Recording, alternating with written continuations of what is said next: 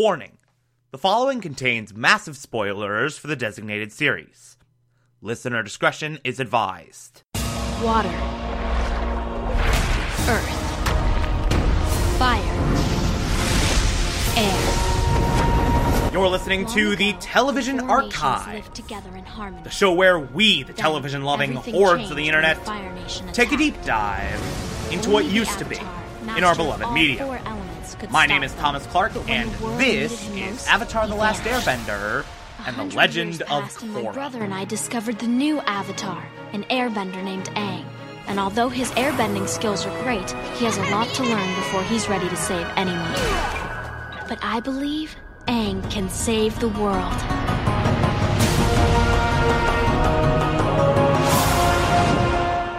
Today, we will be discussing The Legend of Korra, Season 2, Episode 11, titled Night of a Thousand Stars. Yeah, this episode's not good. It's not good at all. In fact, it's incredibly aggravating. Because they have been building up so much momentum over the last few episodes, with beginnings, and then the guide, and then a new spiritual age. Like, they were going, they were starting to finally go all in on the spiritual stuff. They were starting to get ethereal and weird. They were just building and building and building and building to something that we'd actually want to see as viewers of this show. And then they got in their own way again and completely diffused said momentum, and were like, oh, we gotta go back to this corporate espionage subplot that no one cares about. And that's most of the episode. Like, seriously, regardless of the fact that the last episode was such a big deal on the spiritual side of things, and we got this big, bombastic, amazing ending of Jenora's now trapped in the spirit world, we barely get any mention of that in this episode. We barely have any forward momentum on that. Like, all we get is this one, albeit amazing scene where Pema sees Jenora's lifeless body and just freaks out. Then we get a scene where Korra goes to the president and is like, hey, now Unalaq's gonna try to literally destroy the world. Please help us. And then the president cartoonishly saying no in a ridiculous way. And then they get a boat. And that's it. That's literally everything that happens in the Korra, Unalaq, Jinora front. It's ridiculously stale. It's ridiculously non-moving. It ridiculously stops in its tracks, and I hate it. And we get the finish on this Varrick plotline, and honestly, it's very underwhelming and did not need to be a driving subplot of the entire season. Honestly, if this Varrick stuff was just contained to a single episode, it probably would have been fine.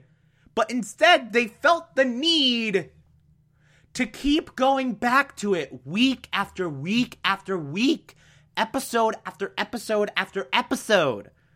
Like, seriously, from episode 5 to episode 11, this was a driving force of the season. There were 4 separate episodes where we went into this corporate espionage subplot, and it's just too much. Just do a episode. Do a episode where it's like filler, and we just do that. That's fine. But don't make it a driving force this season, because it just doesn't work in a season that's supposed to be about spirits. Like, this season is literally titled Spirits, and yet they have put more effort into a corporate espionage subplot than actual freaking spirits. So we get this scene with Mako and Bolin at the jail, and it clearly doesn't know what to do with itself. It clearly doesn't know whether it wants to be an extension of this cartoonish Bolin's in Movers Now subplot that's really, really funny. Or an extension of the seriousness of Mako's in frickin' jail. Like, it doesn't know what it wants to be. It keeps going back and forth. And it just doesn't work. It just doesn't work at all. Like, 1 second, Bolin will be handing Mako a Nuktuk poster. Then the next, they'll have this serious conversation about, oh, Asami didn't want to be here because you being in jail reminds her of her dad. And then the next second, Bolin's like, oh, that insanity plea, it's really gonna work out. It's like, pick one. Pick one tone for this scene. Because this is one of those moments where you cannot juggle both. It's literally impossible. And then we get this big, long sequence at the Mover premiere, which is mostly just fluff. Like, we get that red carpet thing and Bolin not knowing how celebrity couples work, which is mildly amusing, but I feel like this would have worked better, like, 5 episodes ago. You know, not in the last 4 episodes of the season. You have that. You have Varric introducing the Mover, which, whatever. The Mover itself is pretty funny, I guess. Just in the fact that it exists, but at this point I don't care enough.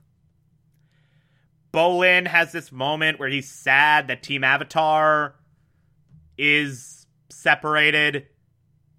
That just comes out of nowhere. And doesn't add to anything. And then we get this big action sequence with Varric's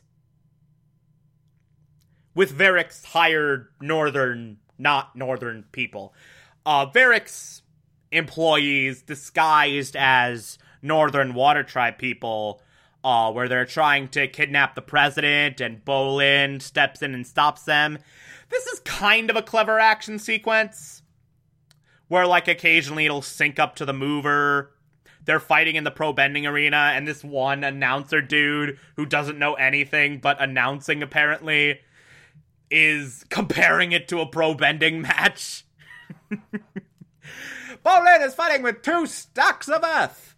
That would be a violation. But he's fighting 3 waterbenders, so all rules are out the window. That's actually really funny. Like, it's a clever enough action sequence. It's just, I don't care enough about this plotline to really be into it.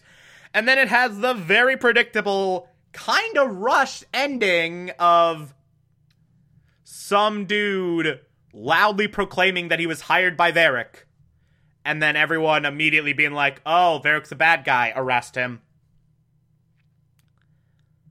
And then arresting Varric. And we get this scene later on with Varric in his luxury prison, and he's talking to the Team Avatar people. It's fine. There's nothing wrong with that scene. It's nice to see Varric being Varric, even in prison. Like, it's pretty good. It's okay. It's fine. There's nothing wrong with that scene in particular. Like, it's just the end of a very, very annoying subplot. It's the end of a very underwhelming, very annoying, very ill-placed subplot. Like, you have actually interesting stuff happening this season of a full-on civil war between the North and the South, and this very ethereal, very bizarre venture into the spirit world, and this conflict between the Avatar and dark spirits, the origins of the Avatar. You have all that really, really cool stuff, and then in the middle of that, they just force in a corporate espionage subplot that really doesn't affect the season at all. It just serves to pad it out to a really annoying degree. But whatever. Honestly, none of this is the thing that annoys me the most about this episode. The thing that annoys me the most about this episode is the fact that they're literally just stretching to include as much terrible melodrama as possible. So now apparently Korra remembers everything except the fight that she and Mako had? Why? Okay, so she remembers everything, literally everything, except the Mako fight. Why? What's the point of that? Do you really have to work this hard to force in some terrible love triangle melodrama that we don't need at this point? Really? It's ridiculous. It's contrived and ridiculous and absurd, and I don't know what they were thinking with that. But the saving grace of this episode, in my mind, the thing that keeps it from being actually terrible, is easily the subplot going on with Tonraq's attack on the northern-controlled southern city. Tonraq trying to take back the south from Unalaq. And you get this big, extended action sequence, which is so freaking awesome. The south fights the north, and the north is retreating. Then dark spirits come in, controlled by Unalaq,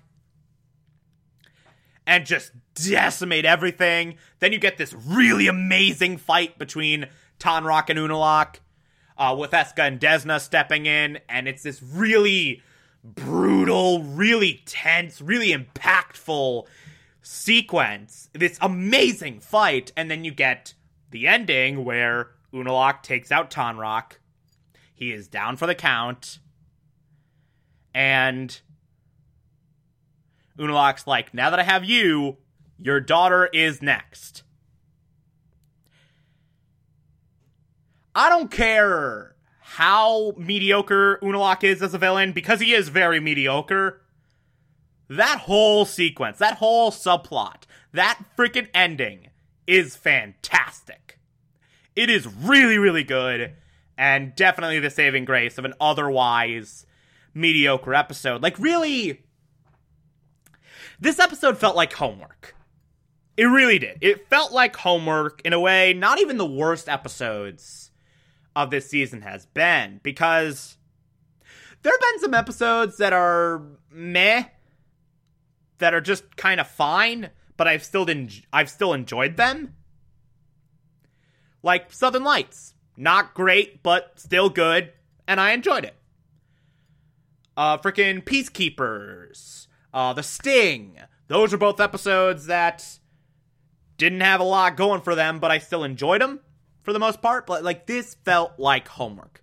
This felt like, okay, we gotta wrap up the corporate espionage subplot, we gotta set up, our race to the finish in the last few episodes, whatever. It's like, this felt like them kind of half-assing some setup. Which is really, like, I've been saying this a lot, but it's really showing of exactly what's wrong with this season. But, whatever.